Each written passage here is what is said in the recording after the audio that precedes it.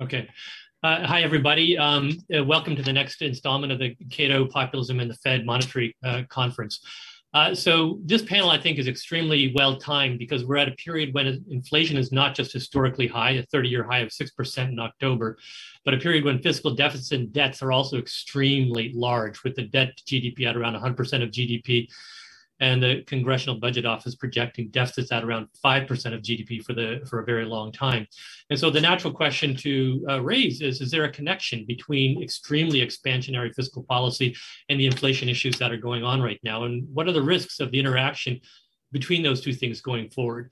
To discuss this, we have a terrific panel.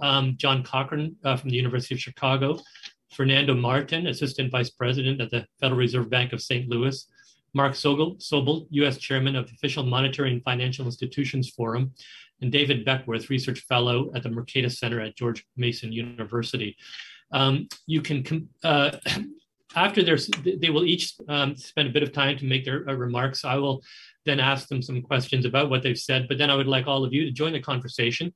You can do that by submitting your questions via Facebook, Twitter, and YouTube using the hashtag CatoMonCon, C-A-T-O, capital M-O-N, capital C-O-N, with the hashtag mark in front. On YouTube, Facebook, and Slido, they have chat boxes that you can use. And then we will turn to those questions after our first round. So let's get started, and we'll start with John Cochrane. Well, hi, everybody. Thank you very much. I just have to correct that I'm not at the University of Chicago. I work for the Hoover Institution.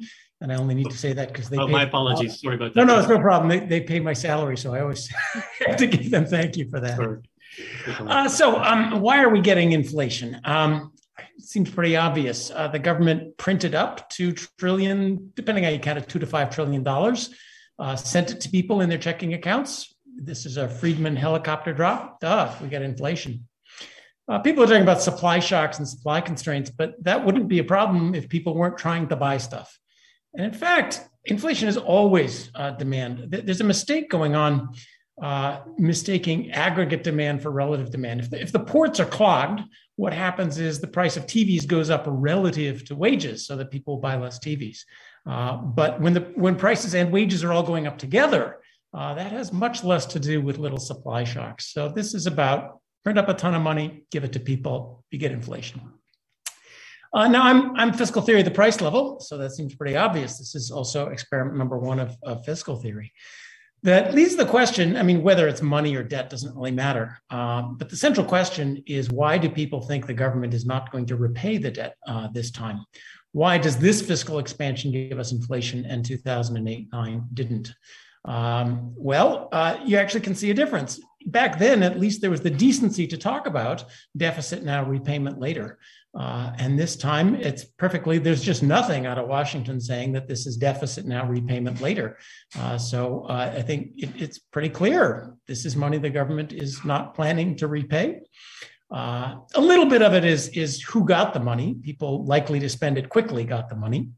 But really that's the absence of any talk about how this is a temporary borrowing that'll be repaid, I think is also crucial. Now, inflation is always monetary and fiscal policy.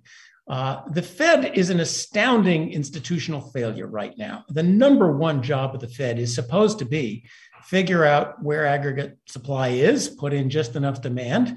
You'd think there were thousands of PhDs totting up how many containers can get through the ports and filling the demand cup up just enough. But you would be wrong. That's not how the Fed works. And this was a complete surprise to the Fed, who is still not seeing it. This is a Maginot Line. This is a Pearl Harbor. The Fed is still, its grand strategy was exquisitely timed to fight the last war against deflation. And they weren't even thinking about what's our contingency plan. And they just said, oh, no, well, inflation will never happen, so don't do it. Jackson Hole was all about running down the Phillips curve to inclusive growth. They were simply asleep at the wheel. And it's not that hard. It's hard for me because I'm terrible at forecasting, but Larry Summers called it. So seeing that this was going to lead to inflation, it was not that hard. And it is partly also due to the Fed missing it. Now, future, will this continue? If you print up $5 trillion and give it to people, that leads to a one-time price level rise. as it's about 25% of the debt. So that would say about a 25% cumulative price level rise. We've had 6% cumulative so far, so a ways to go. But will it continue after that? For that question, we're going to think about monetary and fiscal policy. What we have now is more and more deficits for the foreseeable future, and then the entitlements come and kick in. And now that we've crossed the line to deficits that people do not think will be repaid, it seems to me those deficits are more likely to be inflationary than deficits that people do think will be repaid. What about the Fed? You read the Fed's strategy review, it reads like a bad movie from the 1970s. Let inflation run hot for a while to drive down a static Phillips curve. We believe now in shortfalls, in clipping the peaks, not stabilizing the middle. There's no such thing as a too hot economy. We're going to wait for inflation to get really bad before doing anything about it. Pull away the punch bowl at 9 o'clock in the morning, not when the party is really going. Discretion rules because there's no real rules here. I mean, that is exactly what the Fed did in the 1970s. Now, they do talk about expectations, but they seem to think that expectations come from pleasant speeches about how it's all anchored. Where does anchoring come from? Anchoring comes from the belief that if inflation gets bad, the Fed is willing to replay 1980. So let's ask ourselves, will the Fed really replay 1980? And how will that look this time with much larger debt and deficits overhanging the whole business? Will the Fed raise interest rates a lot and stick them there, even if it takes a big recession? And will Congress let the Fed do that? That's what it took in the 1980s. The Fed is now deep into inclusive growth, and Congress even more so. So I think that's doubtful. We're here to talk about fiscal policy. Now, there's another big difference from now in 1980, much worse now. If you raise interest rates, you raise the interest costs on the debt. And a property of all of our models is that higher interest rates do not lower inflation unless they also trigger a fiscal tightening. The most important part is if you raise interest rates, that raises interest costs on the debt. The Congress has to tighten fiscal policy to pay those interest costs. And if it doesn't do it, the raising interest rates doesn't work to lower inflation. Well, with 100% debt to GDP, raise interest rates 5%, that costs $1 trillion a year. So if the next Fed chair says, I need 5% interest rates, is Congress really going to tighten by $1 trillion a year to help out? That seems unlikely. In addition, of course, the fiscal policy has to repay a higher return to bondholders. If there was inflation, bonds start to reflect that inflation. If you lower inflation, bondholders get a windfall, and that's exactly what happened in the 1980s. It was great years for bondholders. Will Congress really raise taxes and cut spending to pay a real windfall to the fat cat bondholders, as well as tolerate the horrible unemployment that it will handle? The lesson of 1980 was quite simple. Inflation stabilization, when it comes, is always monetary, but also fiscal and also microeconomic. The trifecta of policies is what stopped inflation in the 1980s. You need the fiscal policy reform, as we had in the 1980s, and you need economic growth so that tax rates translate into tax revenues and also have the fiscal tightening. Now, is our system ready to do that if inflation breaks out with the much larger fiscal background that takes? It would take solving the structural deficits. It would take freeing up the microeconomy, and it would take a hard-nosed monetary policy for a couple of years. That's what anchoring takes. And as soon as people figure out that that's not going to happen, then of course expectations go their own way and we get inflation. So I think we are in fact in a danger of repeating the 1970s, and we all almost seem to be doing it. Biden's already going after the oil companies for raising prices too high. Transitory shocks, middlemen, price controls are coming soon. Anything but the simple monetary, fiscal, microeconomic reform that it takes to stop inflation. Thanks very much, John. So our next guest is Fernando Martin. He is the Assistant Vice President of the Federal Reserve Bank of St. Louis. Fernando, please go ahead. All right. Well, thank you so much. It's a pleasure to be here. And just a reminder, I'm just speaking for myself, not the Fed. So, I'm going to concentrate on basically whether the actual inflation and the expected higher rates of inflation for the future have a fiscal origin. And we all know the context. I mean, John covered it pretty well. So we had a sharp and deep recession followed by a rapid recovery. And what did the government do? Well, massive federal assistance programs, deficits that were about $3 trillion last year and this year, debt that surpassed 100% of GDP. The Fed reacted also with near zero interest rates, opening temporary credit facilities, restarting the asset buying program, so QE. So many of the same things we saw in the financial crisis. The result in terms of inflation was, well, initially, due to the characteristics of the pandemic and the mitigation strategies we implemented, prices actually declined, for quite a while. And then they started growing, and they started growing at an accelerated pace. And that's where we are now. There were many outliers when you look at monthly inflation. And that's mostly what led to some people to think that this was transitory. They were seeing kind of the headline numbers of certain goods going up by, ridiculous numbers. But when you look at the whole period, many of those increases, went away. So when you look at the whole period, inflation is high. We're running at something like, since the start of the pandemic, at an annual rate of 3%. So when you look at the actual rate since this thing started, which is high relative to the target and relative to what we used to have.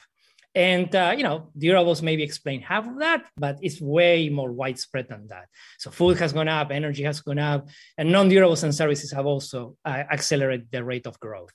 And, I wouldn't dismiss supply chain disruptions and shifts in expenditure habits, but at the end of the day, when you look at the microdata, you see that demand plays a big role, right? So goods that have increased in price are also the goods for whose quantities we see the biggest increases, okay?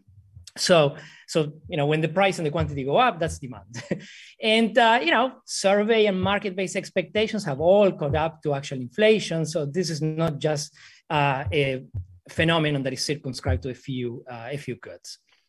So let's relate this to the fiscal side, right? So we understand there are various links between fiscal and monetary policy, seniorage, inflating the debt away, the actual interest rate policy, as John was mentioning. And, our theories help us explain those links. So the topic of this conference and this panel in particular is about fiscal dominance. And that occurs when the fiscal authority basically forces the central bank to accommodate monetary policies to suit its own preferred outcomes, right? So I know what I'm going to do, and the central bank just needs to, do whatever it takes to let me do what I want. How do we typically avoid that? Well, we designed central banks to be protected from political pressures, and that mostly seeking low inflation as one of its goals, right? So that's what we used to call an independent central bank. That is easy in practice. It's worked moderately well in the Western world, but it's as we're being schooled right now on how hard this is actually in practice. So, and I'm going to mention 3 risks. One is that at the end of the day, it's politicians that appoint central bankers, and more importantly, they're the ones also reappointing central bankers. So you can see that already there's a political pressure at play. The other thing is that, well, central banks have mandates that extend beyond inflation. And that creates trade-offs and potentially with variables that are more aligned to politicians or fiscal authorities' priorities. And employment is a good example of that. The other one is that, well, even with those objectives, central bankers may be reluctant to act preemptively, because they understand that if they damage the economy in other ways, Congress may come back and take some of their, privileges away. And I put that in quotes. So what's the risk due to fiscal policies? That, well, what has happened to fiscal policies that over the last 2 decades, outlays have trended up, mostly due to the rise in transfers. Revenues have not increased correspondingly. So what we've seen is that after the World War II ended, we've seen 0 primary deficits on average. And then we started experiencing deficits, large and positive, especially after the financial crisis. So now, even before this Build Back Better law was passed, we were projecting more than 4% deficits over GDP over the next decade. And these are high by historical standards. Now, this is not new. We did the same during the financial crisis, right? So we financed our way, a way of that by running big fiscal deficits. What's different is that this time inflation went up. And beyond the idiosyncratic factors I mentioned before that are particular of this crisis, one big difference is that Well, who's buying the debt, right? So in the financial crisis, the Fed did some quantitative easing, later on, but it was mostly foreigners. There was a huge demand for U.S. denominated assets and government liabilities in particular, for various reasons. One of them being, a global flight to quality. But now, that's over. So who's buying the debt? Mostly the Fed and, banks and money market mutual funds. So domestic players. The Fed either monetizes that through reserves and the private sector needs to absorb that. So the US can no longer rely on foreign demand just to absorb whatever debt we issue. So we're looking at high persistent deficits. Those are going to be absorbed by domestic participants, and those imply inflationary pressures. And, we have various theories to provide the link for that. Now, what gives me pause, of course, is that yields on government debt are still low. You shouldn't dismiss that, but we shouldn't be complacent because both theory and experience tells us that, well, when yields react, they react very suddenly. And you see that, for example, during sovereign debt crisis, right? So the sovereign debt premium goes up very rapidly. And once you see that, it's already too late. In addition, and it's something that John actually alluded to, we printed money in a more traditional sense, right? So you track any monetary aggregate, let's take M2, and if you track the accumulated deficits, actually they move together pretty well. So you see a jump during April and June of 2020, and then you see that after that, it's been growing at an accelerated pace relative to the pre-pandemic phase. So I call this almost a textbook example of a helicopter drop. The question, which is not trivial, is to say, well, is this going to be saved or spent? Inflation may suggest that, well, maybe this is being spent. Consumption data is still not really confirming that story that well, but I would say that's the risk for the future, is that, eventually this might be spent and it's going to create additional, inflationary expenditures. So let me conclude in the last few minutes talking about Fed credibility and the new monetary framework, which I think is kind of creating a few more problems to the current situation. So both in reality and in our theories, what's the central bank's desired inflation rate or its target, it plays a critical role. It either anchors what we expect it to do in the future, or lends credibility for people to know what's going to happen in the future. So credibility is really important. We moved away from the previous framework, which said, well, we're going to target 2% inflation. We can debate whether it was an actual target or a ceiling. But, I think the market and agents understood what the Fed meant by achieving low and stable inflation. Now we move to a different framework in which periods of low inflation are expected to be followed by periods of higher inflation. Why? Because the new framework says what we want to do, what the Fed wants to do, is to have 2% inflation on average. Now, what does that mean? So how much inflation is the Fed willing to tolerate? That's not specified. So when I average the last 2 years of shortfalls, am I willing to accept 5%, 10%? That's unknown. For how long? How long am I averaging inflation over time? That's another unknown. So, right now and in the next few months, I think these boundaries are going to be determined by Fed action, right? So the Fed, by signaling when it's going to raise rates, is going to determine what the boundaries of that framework are. The risk, of course, is that the Fed will act too late. To make things even more complicated, the Fed has a dual mandate. Arguably, there's a third one on financial stability, but there's a dual mandate on inflation and employment. And in the past, again, we kind of understood what that meant, what full employment meant. So let me finish with a quote from the new framework. It says, "The maximum level of employment is a broad-based and inclusive goal that is not directly measurable and changes over time, owing largely to non-monetary factors that affect the structure and dynamics of the labor market." I don't know what that means. I don't know if the market knows what it means. And I think it adds to the confusion of what the new framework implies for monetary policy. And that I think is a huge risk because we're under a new situation with a new monetary framework and the market not really understanding where we stand. And with that, I conclude. Thank you very much, Fernando. We'll hear from Mark Sobel now.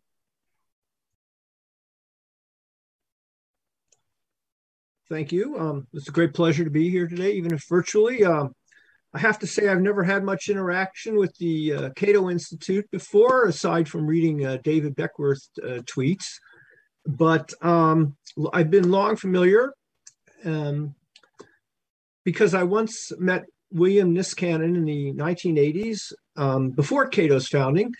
I was in the Japan desk at Treasury when everybody was concerned about Japan being number one, and U.S. protectionism was rising. And I was sitting behind the Treasury Undersecretary testifying along Niskanen, and there was a break, and Niskanen offered a unique perspective on America's protectionist forces for me that I still remember to this day. He said, "We all know that the balance of payments balances. I don't know why we bother keeping balance of payments statistics." So I wrote a commentary over a year ago, The Misnomer of Central Bank Independence, and it caught the eye of Jim Dorn. And I want to thank him for all of his support with this conference. And that was really the topic of the first panel. But my views on fiscal dominance, which is the topic of this panel, really start there. And I have to say, I don't like the term central bank independence, since it suggests that central banks are unfettered and unaccountable. The Fed operates in an accountability framework. Board members are chosen by the executive, they're approved by Congress, the dual mandate was set by Congress, the chair testifies twice annually, etc. So the Fed has instrument independence, and that's worth preserving. I believe the Fed, if able alone to use its instruments to achieve the dual mandate, is more capable than otherwise to take decisions benefiting America's long-term interests, free from short-term political pressures. I'm skeptical about monetary policies being subjected to rules or automaticity as underlying structures and relationship change, and there's economic shocks. But there's also ample history showing that when major shocks hit the U.S. economy, Congress may examine and change the Fed's operating framework. So if you look at the post-global financial crisis period, there was the Dodd-Frank Act, and there were these 13.3 debates, for example. And look at the arrangements that predated the 51 Treasury Fed Accord, or the pressures that Nixon placed on Chairman Burns and the harmful consequences. A development avoided by the current Fed despite President Trump's enormous pressures. Now, for 2 decades, I oversaw U.S. relations at the staff level in the Treasury with the IMF.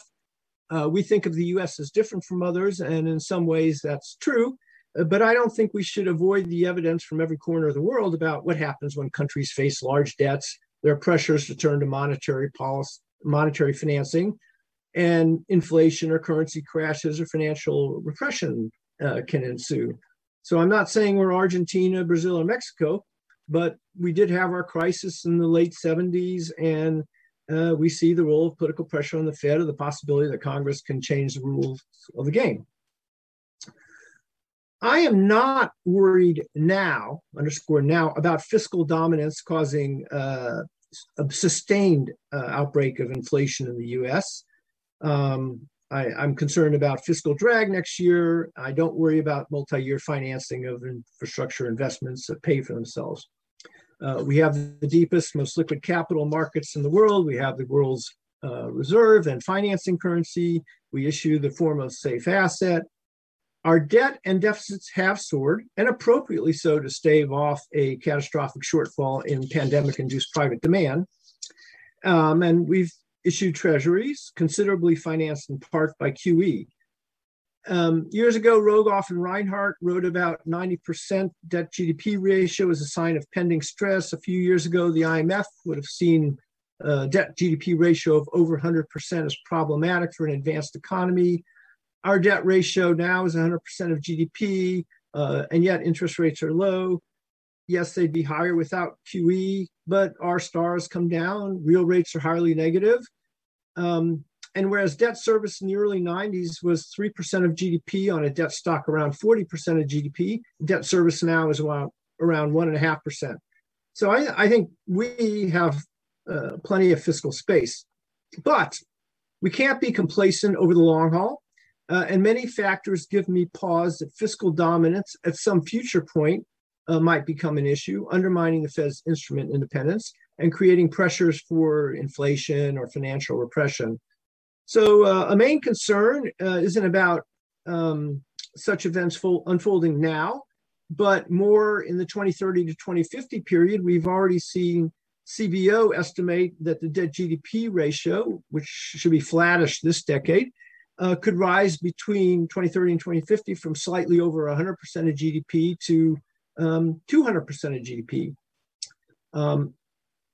Our political class seems increasingly unable to chart a responsible path forward. Entitlement programs are growing rapidly, especially with an aging population. Given vested interests among older Americans and their political clout, it's difficult to touch these. There's little appetite to cut defense spending. Interest payments must be made. We face other various needs.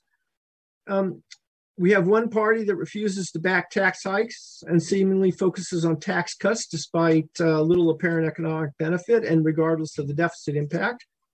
It has little appetite for actually identifying and implementing concrete spending cuts. The other party wishes to boost social spending, but also is skittish about compensating spending cuts as well as raising revenues unless they impact the top 1 or 2%. There's lots of accounting gimmickry. You implement a tax cut or a program, but only for a few years so that it gets financed in a 10-year window, though everybody knows or expects the program to be extended. And then rosy scenarios can be another form of gimmickry. And given our political polarization, the default mode of the US political system is often to ignore budgetary arithmetic and treat deficits as residual, allowing debt to rise. And stabilization policy is not really used to frame fiscal policy. And this reminds me of two things from my IMF past. One, an IMF mission chief applying realistic adjustments to country assumptions and concluding the numbers don't add up. And two, during US Article 4 sessions, the IMF, telling us that the US doesn't have a real fiscal framework. The 10-year budget paths are viewed as kind of an arithmetic exercise without concrete underpinnings. And since in the US, R has historically been less than G, some have correctly pointed out that in principle, financial repression can help reduce debt burdens. However, the fact that R minus G is less than zero doesn't mean debt burdens will decline if deficits are growing strongly. And furthermore, and some of our previous speakers have alluded to this, in focusing on today's low debt service burdens, one can't simply assume low interest rates and negative real rates are a permanent feature of the economic landscape, nor can one assume that the Fed's considerable balance sheet will generate strong Fed profits that provide the Treasury with a large below-the-line means of financing for the budget. Complicating this conversation, fiscal and monetary policy work hand in hand, even if we try to treat them a bit separately. But the lines between the two are increasingly blurred, especially since the global financial crisis.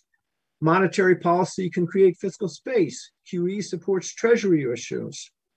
There's active discussion in policy and academic circles about coordination of fiscal and monetary policies, especially at the zero, lower, or effective bound.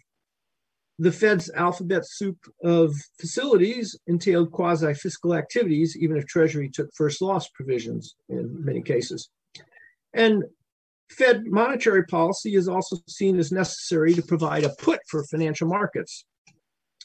And then there's discussion about yield curve control, which Japan already practices, and some feel the ECB does so as well in effect, especially to keep the peripheral bond yields in check.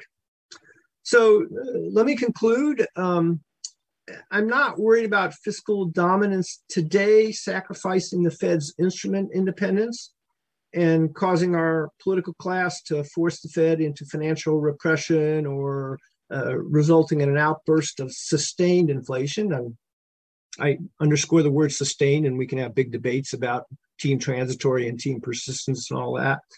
My concern is that America's polarized political class has seemingly lost its ability to take responsibility for sound and prudent fiscal management. Instead, we're locked into feuds over the allocative and distributive roles of fiscal policy, and it's not doing a good job confining these battles within a fiscal envelope for stabilization purposes. There's little effort to find a good consensus on stabilization policy, and we're subjected now instead to political red lines with little overlap, and for me, frankly, incredulous debates about defaulting in the name of fiscal responsibility. So in these circumstances, and given the outlook for debt in the coming decades, America's political class might find it easier to lean on the Fed at some point, which after all is predominantly a creature of Congress, than to take fiscal responsibility. I think the Fed's done a very good job in past decades. It's got a talented team. It's benefited America tremendously, and I worry about our rampant fiscal policy inadequacies. And I'll turn it back over to you, Greg.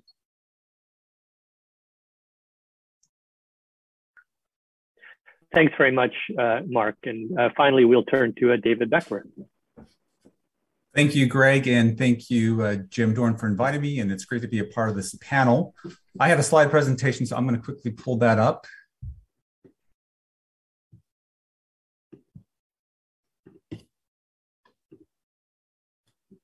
All right, so our panel is on the question of fiscal dominance and inflation returning to the U.S. So is it returning? And I have a few slides here that have already been touched on, but I want to begin this conversation by looking at the developments that have motivated why we're talking about this today. As previously mentioned, debt to GDP is close to 100%. It went up in the early 2000s. There were tax cuts. There was the great recession deficits. There's Trump's tax cuts. There was the pandemic relief packages. And this is even clear if you look at the primary deficit as a percent of GDP since 2000. You can see these multiple dips going on there.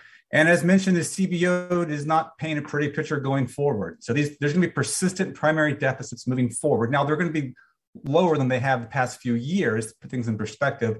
But all of this gives rise to concerns about fiscal dominance. So as mentioned already, fiscal dominance is when the Fed becomes subservient to Treasury, to the needs of Congress, and loses its ability to focus on price stability. It becomes a passive supporter of keeping the federal government nominally solvent. It has to increase seigniorage to do that. And that's the concern that's being raised here today. And it's a legitimate one given this trajectory of the public financial health of the country.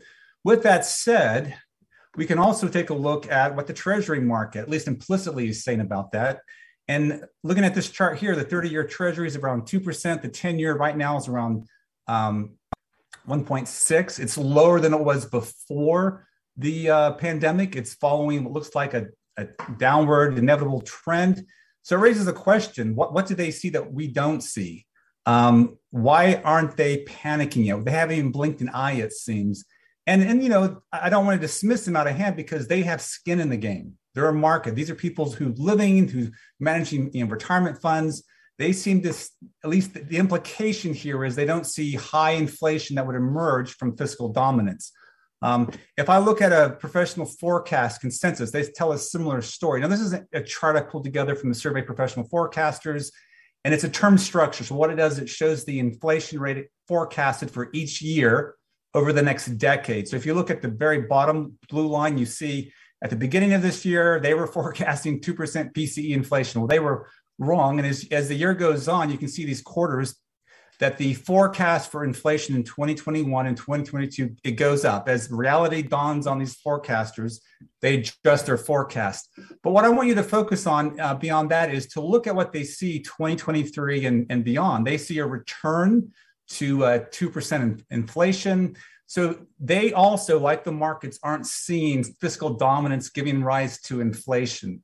Now, they may be wrong. Both markets and forecasters have been wrong in the past. Maybe they'll be wrong again.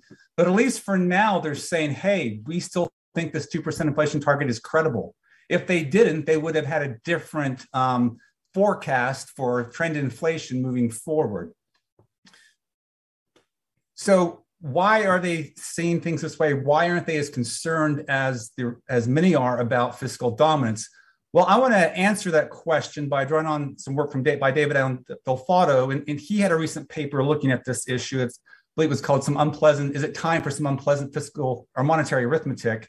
Drawing upon Sargent and Wallace's famous paper with that title. And he shows in a model and doing some clever tricks that if it's the case that real demand for treasuries has risen over this period and going forward, then it could be the case as well that the debt to GDP ratio increases. If we see stable low interest rates, we see stable inflation over these longer horizons, it could be expectations about real demand for treasuries is offsetting the huge run up in public debt. So just to put this graphically, maybe too simple, when we think about public debt weighing on the U.S., we're thinking often about the supply of it. And what Ando Faldo shows in his papers, we've got to think about the real demand for debt. So I want to flesh this out a little bit more, and I'm going to be treading on treacherous ground here because I'm on a panel with John Cochran.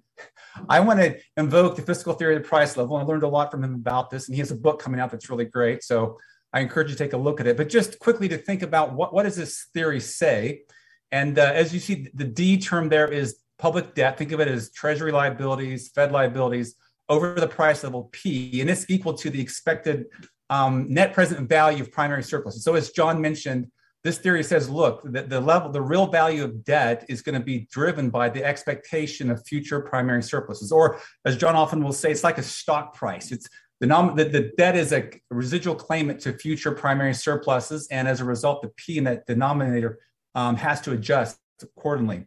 Now, this is a very elegant, clean theory, though it has a hard time like explaining the case of Japan. I know John has an explanation for this, but he looked at Japan. It's had decade after decade after decade of persistent primary deficits, and yet we see low inflation there. So this has given motivation to some people, including Marcus Brunermeyer and his co-authors, and then our new governor at the Federal Reserve, Chris Waller, and a co-author, and they've modified a more general version, and they call it the fiscal theory of the price level with a bubble. And when they do this, they say, look, we can explain why Treasury yields are low, why inflation is low. So they take that same setup and they add this term. Now, if you get in the math, it's called a bubble term, but effectively what it's doing, it's capturing the added value Treasury securities play in terms of transaction services as collateral, effectively as a form of money. And so as long as there's some demand for these government liabilities that arises from their role as a form of money, then the calculus is very different. And I want to just take this and I'm going to manipulate this, and I'm not going to spend a lot of time because this is a presentation. You can see it in the paper. But what this effectively amounts to, let me just go over here. I'm rearranging the equations. I'm isolating the price level by itself. That numerator up there shows the current level of debt, and then the price level times this real primary deficit. I substituted deficits in for the surplus. You can see it in the paper, but in any event, that numerator effectively can be seen as the expected future path of government debt, nominal government debt, whereas the denominator can be seen as the expected real liquidity demand for the Treasury debt. So I'm just going to relabel that just to make this a little more intuitive. So the expected future path of the nominal supply of debt over the expected future real liquidity demand for Treasuries. Now, if you remember good old monetarism, this should look very familiar. Monitors would say the price level is a difference between the nominal supply of money less real money demand. And while this equation is showing it's a similar relationship, except now we're expanding the definition of money to Treasury securities and Fed liabilities. We can take this and turn it into an inflation rate, take the first difference natural logs. And what we see is the inflation rate is equal to the expected future path of debt minus the change in the future real liquidity demand for it. Now, we've already seen the CBO's projection, and I'm just going to, for the sake of fairness, I'm going to also put up a chart I saw Jason Furman do on Twitter, and this is the net deficit increase from the spending last 2 years, as well as going forward, President Biden, and it shows over time that it's a small part of GDP. So the $2 trillion number you divide over 10 years, it begins to fade pretty quickly. But there still are persistent deficits already baked in for other reasons. So I don't want to dismiss them. But what does this theory tell us? Well, it tells us that one explanation for the low inflation in these market forecasts and the consensus forecasts is that maybe they're implicitly seeing a real future demand for Treasury debt. And I'm just going to go through three possible sources. They may not always be with us, and I explain them in more detail. But I'm going to go first with safe asset demand. As many of you know, there's been a lot of research on this, but this short story of it, again, you can look at the paper for more details. But there's the emerging world needs safe stores of value, the aging of the planet, financial regulations, increased risk aversion. All these things have given rise to safe asset demand. In fact, the literature calls us the safe asset shortage. Now you might say, well, how can there be a shortage with all that run up in public debt? It seems like that would be enough. And I would agree. It seems on the surface, but again, if safe asset excess demand has been satiated, why are yields continually low? It doesn't create this picture of a satiated demand for safe assets. Another potential future source of real demand for treasuries, and this isn't the best title, but this captures the idea we have this global financial dollar system. And the Fed stepped in 2008, as Fernando mentioned, as well as 2020. It's backstopped it. And on the margin, investors now are more comfortable holding dollars in their portfolios. So this is going to increase the demand for dollar-denominated assets and expand the network of the dollar. And in turn, that provides some added increased demand for the hierarchy, the top of that hierarchy, which is U.S. government liabilities. So ironically, the Fed backstopping global dollar funding markets in 2020 and 2008 has on the margin increased the demand for dollar assets and in turn improve the fiscal condition of the government. Finally, I'll call this a lock-in effect. And I'm going to show a few slides in a minute, but just the scale of dollars, it just dwarfs anything out there. So if you were looking for a competitor or an alternative, where would you go? Now, there could be exchange rate effects that could change this. There could be prices, but the scale is so large, it's hard to envision this. Arvind Krishnamurthy has a paper where he gets into this, and I discuss it in my paper, but he calls this, has a model where he shows you can end up in a nowhere else to go equilibrium, because the biggest provider of public debt, there really isn't a substitute on that scale. So just to highlight this quickly, I'll try to wrap this up. This here shows U.S. financial liabilities to the rest of the world. The dark blue line shows treasuries, GSEs, currencies. This goes to the second quarter.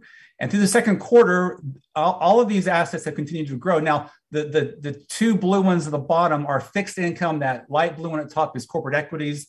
So these are liabilities the rest of the world is holding. It continues to grow. The world continues to take our assets. Even treasuries have picked up this last quarter. But in general, the world is still clamoring for our fixed income. Now, let's put this in perspective. Relative to other countries, where do they stand in this Q2? Well, the closest is the euro area, and it's about half the size of the US. Now, there are other dollar assets besides those that we in the US give to the rest of the world, or they get from us. And I'm going to go to the BIS real quick to highlight this fact. So this here shows a measure of bank loans and debt securities. And this is from the Global Liquidity Indicator database. And it shows credit in dollars created outside the US. So this is outside. And you can see this number has grown rapidly in absolute size. It's much, much larger than the euro or yen. And secondly, it continues to grow. There's this path dependence, this lock-in effect I was describing. Now, if we take currency outside the US, add it to credit creation inside the US, we get this remarkable number here. So this is the total dollar credit by bank loans and debt securities from the BIS. And as of a Q2 this year, there's 75.6 trillion. The next closest is the euro at 30 trillion, and then 21 trillion. So making a transition from the dollar is not going to be an easy task. Even if there were a huge fiscal dominance, there was a run on the dollar, it's not clear you'd get an alternative safe asset that could quickly emerge on this level. So this creates that lock-in effect I was mentioning. So just in simple terms, one way to interpret these forecasts is the expected real demand for government liabilities is approximately equal to real debt supply going forward. Okay, implications. I'm going to wrap up with my implications. One implication of this understanding of fiscal theory, the price level with a bubble, is that if we hadn't had that run up in debt, we may have even had lower inflation. That's one implication that falls out of this discussion. If these forecasts are right, we may end up back where we were before the pandemic. As John said, there definitely will be a permanent price level increase. But after that, all bets are off. Now, again, this is subject, of course, to that real demand being there. And finally, this goes to the point Mark was mentioning, we need to plan ahead for the end of this exorbitance privilege. This probably won't be with us forever, even though there are huge hurdles that I mentioned, the lock-in effect. And I want to just build on what Mark said. Mark says the political class has not shown itself able to develop a responsible budget plan. And I would observe one of the key reasons for that is this demand for dollar-denominated assets. It enables Congress. If you face low financing costs and you're not worrying about the interest expense of debt, it really makes it easier for you to kind of spend recklessly and on a whim. So I think we need to get away from that, come up with some mechanism to save this, kind of like in Norway, they say they have a sovereign wealth fund for the oil proceeds. We should be tapping into this exorbitant privilege and saving for a rainy day. All right, on that, I will end and I will stop sharing. Turn this back over to Greg. You're on mute, Greg. Yep.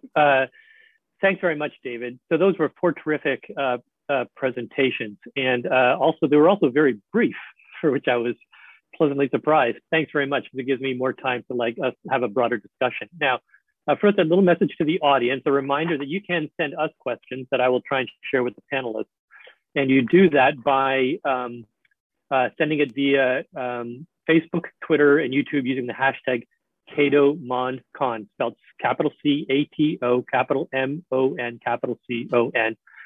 And you can also use the chat boxes on YouTube, Facebook, and Slido, or Slido. I'm not sure how to pronounce that. But let me dive right into this. And John, you have put yourself out there as the brave defender and advocate of fiscal theory of the price level. So this one's for you. And I'm sure you get this one a lot. But the debt doubled as a share of GDP over the course of the global financial crisis. And the Fed monetized a ton of that stuff.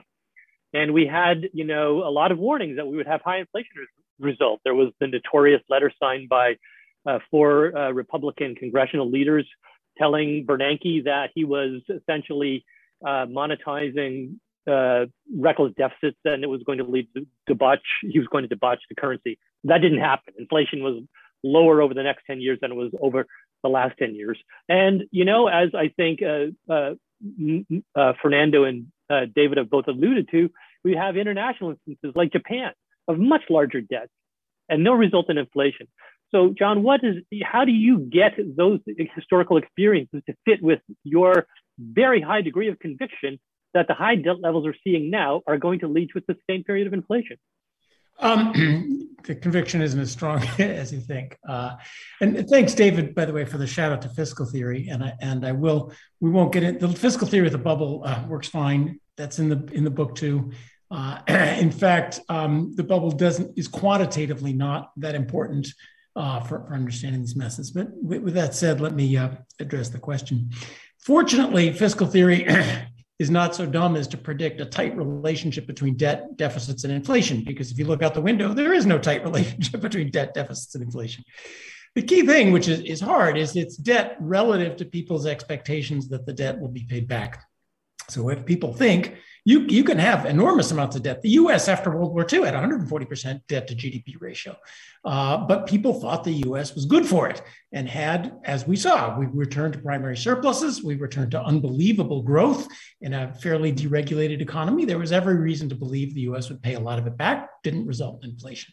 So inflation happens when people look at that debt and say, I don't think they're good for it. They're not going to pay it back. So the fact that we're seeing people willing to lend the government enormous amounts of money at low interest rates, I don't know how the U.S. is going to pay it back, but people who are lending money to the U.S. seemed to until 2020. Another way of putting that is the present value that David showed. There's an expected surpluses and there's also a discount rate. And interest rates in Japan are very, very low. People are willing to hold Japanese government debt at very low rates of return.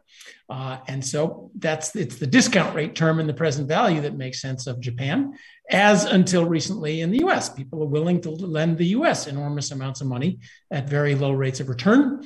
They seemed to think it will be paid back. Now that's when that changes, when people lose faith that the US does actually have a plan to sooner or later pay that debt back, then their willingness to lend at very low rates evaporates suddenly. And that's the puzzle of inflation, is it is inherently unpredictable.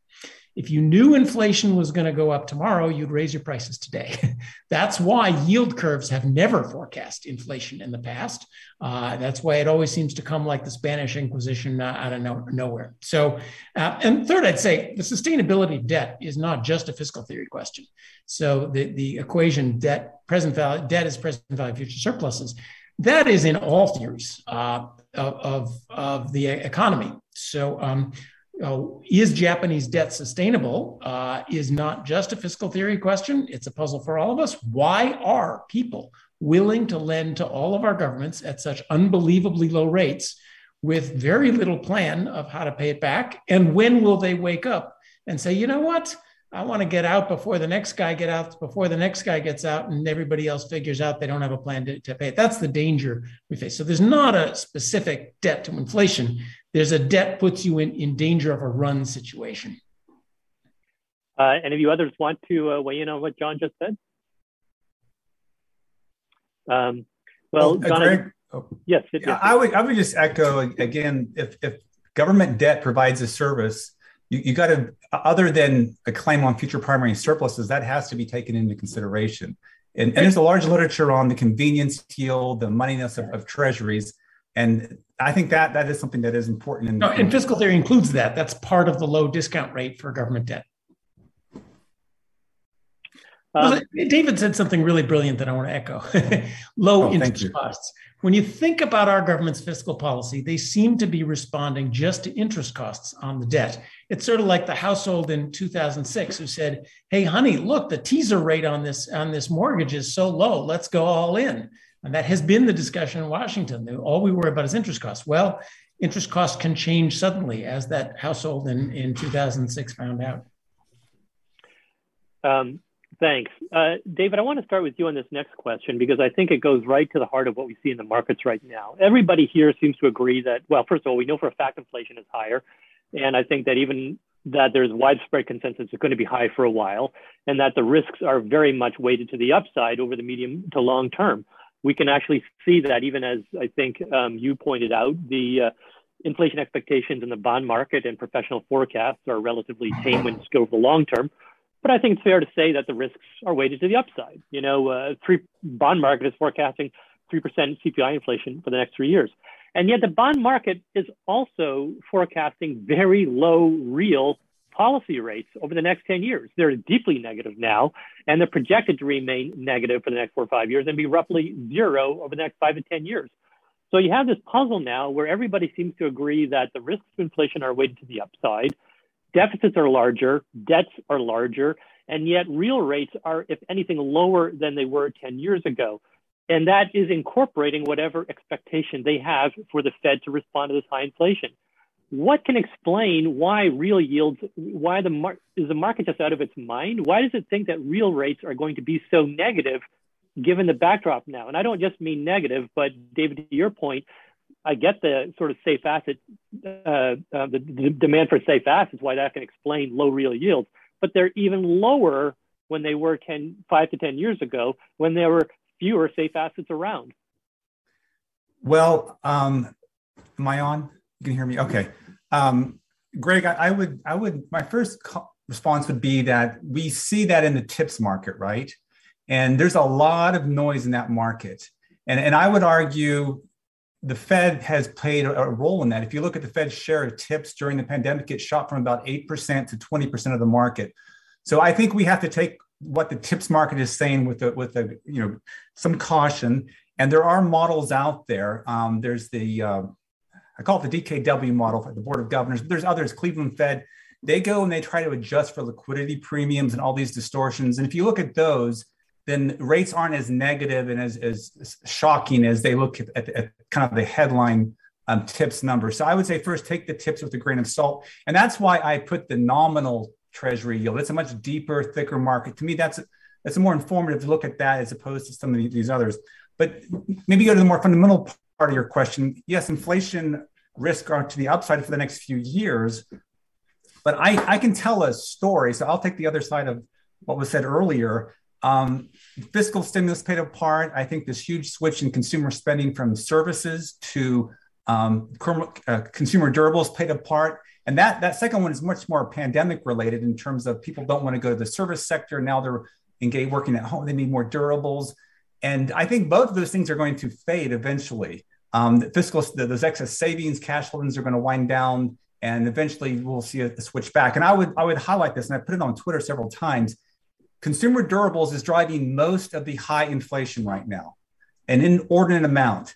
And if you look at the trend inflation rate for consumer durables from 1995 to 2020, it was negative. They had actually a deflationary trend. So what we're experiencing now is really an anomaly. And to assume that it's going to stay this high, for me, takes a big leap of faith. I think the 5-year treasuries, which are high, are reflecting these near-term pressures. But that's why I like to look at the 5-year forward with the qualifiers I already mentioned, that tips aren't the best measure. Could I add just something quickly from my many years of finance? One thing we know for sure is, I just shared a graph for you guys. One thing we know is that asset prices are terrible forecasters of things, interest rates in particular. Just look at the past of where the Fed funds futures has forecast Fed funds and totally failed to do it. Interest rates are just are terrible forecasters. Here, the graph shows you, I've got here the yields, 10-year yield and inflation. And look through the 1970s. The 10-year yield never rose ahead of inflation. They never saw it coming.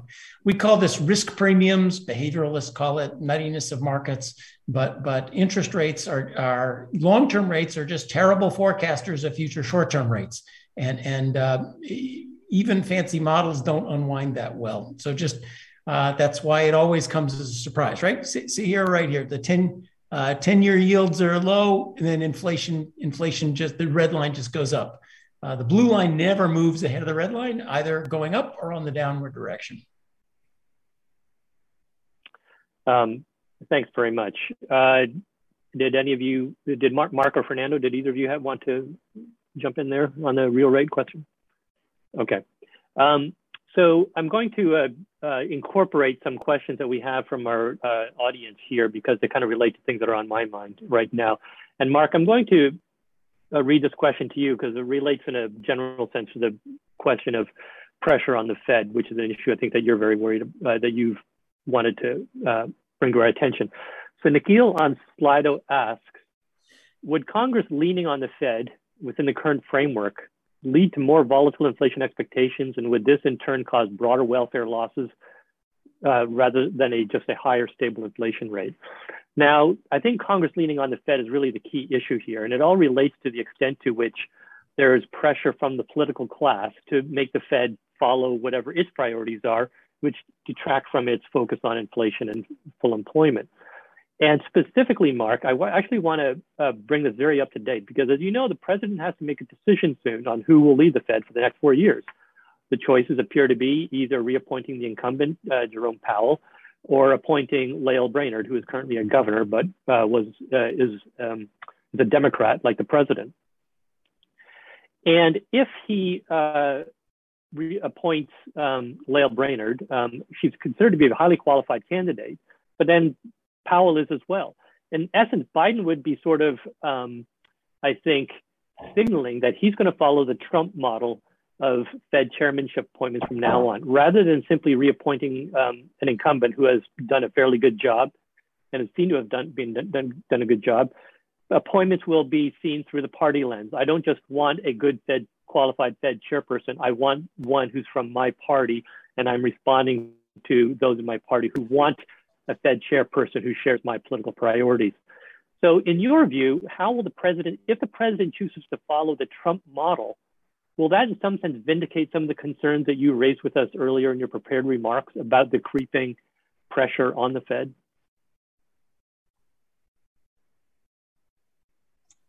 Thank you for that question. You know, I was in government for so many years, and so I saw so many different people. I tend to judge people on what they do, not what their political affiliations are. You know, all I can say is I think America's lucky. If the choice is those two people, all I can say is America's lucky to have such excellent choices. And I think we should focus on what they will do and not who they are. I do, as you say, I worry about the Fed being a creature of Congress and how Congress might respond to changing situations and high debt and absolving itself of fiscal responsibility. So that remains, and I think that could, as you said, very much increase volatility. And it could cause inflation or even financial repression. That financial repression might be the go-to vehicle to get the debt to GDP ratio down. And so those are my worry. That is my worry. It's much more a worry about the future than it is now because of the reasons I outlined, and I think David amplified on considerably. So back to you. Well, I'm not just a minute. I'm not going to, Mark, I'm sorry. I'm not going to let you go just there because in your remarks, you were very clear about the risk of politicization, which comes partly through the appointment process. But you've just told me that you actually feel relatively confident that irrespective of how this appointment process plays out, things are going to be fine. In which case, even if Congress does get it in its head that it wants to push the Fed in this direction on monetary inflation or this direction on interest rates, we shouldn't worry because the appointment process is apparently just fine. So I sense a bit of a tension between your relative equanimity about the current situation, but your sort of like more long-term concerns about politicization. Could you just, reconcile those things for me? I've just worked with so many Republicans and Democrats over the years, and a lot of times they end up in the same place, or they're a little center right versus a center left, but you have decisions to make and people make reasonable decisions and people can disagree about reasonable decisions. As a policymaker, as a bureaucrat, I wanted to make sure the bosses were taking reasonable decisions, whether I was 100% agree with it or not, and that they were well reasoned. I think that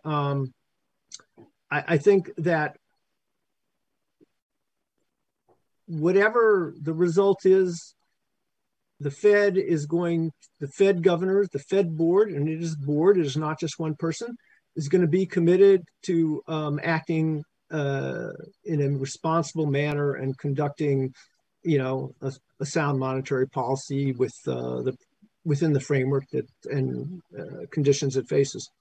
We're missing the issue here. In the Powell versus Brainerd question, the issue isn't about monetary policy. The issue is the Fed going to go all in on climate change policy via financial regulation? And that is a really big issue. If we're worried about inflation, the question is those two versus Larry Summers among Democrats, but clearly this isn't a decision being made on the basis of inflation. But the financial regulation part of the Fed, that's actually in some sense more important than where interest rates going. And that is a big question that I think is going to drive this decision and what to read out of the decision.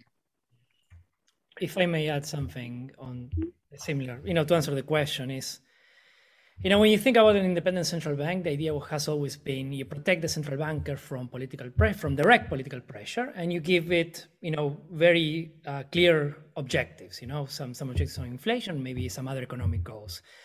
What the risk is that the reappointment process itself may be a new channel for which Congress and other politicians may influence central bankers, because now I'm worried not only about official metrics on which I'm being judged, but also on whether I'm going to keep my job or not. So I see this as a danger, regardless of who you choose, even if you agree that both of them are qualified. The danger is that going to influence my decision, the fact that I'm worried about keeping my job? And I think that's a danger, looking out ahead when we think about how to properly design these institutions. Fernando, I actually want to stay with you just for a moment because the last topic that we discussed also goes to the heart of some of the remarks you were making about essentially the risk of confusion by giving, I think, the Fed, this more elaborate mandate. You specifically cited, for example, their somewhat vague definition of what does full employment look like. It's inclusive, right? Explain for us, if you could, so what are the risks of confusion? I mean, is it necessarily the case that mission creep, as I like to call it, or adding other goals to the Fed's mandate leads to a weaker vigilance on inflation? Because you used the word confusion, which could easily go either way. Is it talk to us about how specifically, how does this expanding set of potential mandates, whether it's a more inclusive definition of full employment, climate, or financial stability, affect the path of inflation? So if you think that inflation depends on expectations, at least to some degree, then those expectations also depend on what you expect the Fed to do in response to the state of the world in the future. So that means that you need to have a somewhat clear mapping between those states and what the Fed is expected to do. And, throughout the years, the Fed, has had arguably a vague mandate, which is stable inflation and full employment. And, that's very vague, but, with its actions, it's been clarifying how it interpreted those goals. After the financial crisis, it became even more explicit by saying, look, what we think is stable inflation or stable prices is 2% inflation. And now you move into a different, framework in which, like you mentioned, right, the employment goal becomes a bit more nebulous, right? So less ill-defined. So I cannot point to a particular variable as the one I'm gonna, benchmark my policy against. And, on inflation, there's this thing about, trying to, catch up to past shortages. But again, you're not specifying, how you're going to do that. Are you going to do that all at once? Are you going to do it over a prolonged period of time? And if so, how long? So what I think is that that vagueness confuses, the formation of expectations, which means that now when I start seeing high inflation, I have higher uncertainty about how the Fed is going to react. And that, will imply that maybe we're going to see more inflation that the Fed was willing to tolerate in the beginning because expectations may be driving that a little bit more. So when I'm thinking is that over the next few months, we're going to start seeing, some Fed action. It already started, but we're going to see where the lines are drawn. And that's going to clarify a lot on what this new framework means. But in the meantime, we are in a transition that perhaps is being fueled by a little bit of vagueness on what the Fed is supposed to do. Actually, Ben on Slido asks the following question. What should the Fed do if the current inflation is solely a supply chain issue? And what should it do if it's some combination of factors? Fernando, do you want to answer that question? Well, I'm not sure I can recommend what the Fed should do. I realize you speak for yourself. Right. So what would I do? Let me rephrase it a little bit. I mean, is this an example of the confusion that the fact that our viewer doesn't know how the Fed would respond, is that in part because the Fed has not been clear about how it intends to fulfill its mandate? I mean, let's cut the Fed some slack. And, this is a fast evolving situation. And even, as we kind of disagree on what the sources of inflation are. So David mentioned, durables as a main source. I tend to think that durables is maybe half of the story, not all of it. I see a more widespread increase in prices, but it's true. I mean, like anything, right? If you see that all the inflation is driven by the fact that, we're not importing things fast enough, then, you have other tools, to deal with that. And you should use those other tools, right? It's the same with, how to deal with employment. The fiscal authority has other tools to deal with that, and maybe sometimes they're more appropriate. But if you think it's demand, or at least in part, then, more traditional Fed actions, I think, would be warranted. So a lot of what the Fed has to do is not only, to project what it's going to do, but also to interpret what the data means. And perhaps it's been too hard or too strong on the side that this is going to be transitory. And like I said, that's probably been driven by the fact that we see all these outliers. But, as time goes by, I think the committee has been moving to something that, well, this is a bit more widespread and perhaps more prolonged. So, that tells you something about how they're going to behave, right? Okay, thanks. We're almost out of time now. And I would like to finish this up by just asking everybody if they could answer very quickly. So everybody seems to think that fiscal dominance, you have different views about whether or not it's a risk. What is the one indicator we should pay most close attention to as a sign that fiscal dominance is actually becoming a risk? Could each of you, starting with John, give us a very quick 20-second answer to that? John? Oh, well, I always think we're in fiscal dominance. It's always, inflation is always and everywhere a fiscal problem. And the issue is, when do people lose faith that the U.S. government is on track to pay back its debts? And David's graph was pretty bad. And the CBO forecasts assume that nothing will ever go wrong again. And, once every decade, we seem to add another 5-10 trillion to it. Okay. Fernando? I think the indicator is a bit more subtle, which is how much attention does the Fed put on inflation? So if the narrative starts moving and, the chatter starts moving away from that and including other goals, that tells you something that, well, we don't care about that, but the Fed doesn't care about that, we care about other goals. But as the opposite is that if you see more focus on inflation, then you see that the Fed is actually fighting back that fiscal pressure. Thanks, Mark. I'll probably be looking at Treasury bond yields and whether they start ratcheting up a lot higher. Okay, and David. I concur. I think they'll figure it out before we do. So I will go with Treasury yields. Okay. So notwithstanding all the criticism we heard today about the faultiness of the Treasury bond market as a forecasting device, it looks like it's the worst device possible except for all the others. Thanks all four of you for just a terrific and very interesting conversation about issues that are just absolutely front burner for all of us today. We are going to take a 30-minute break now. Please come back at 1:15 and join us for Barry Eichengreen's keynote address, Populism and Central Banks.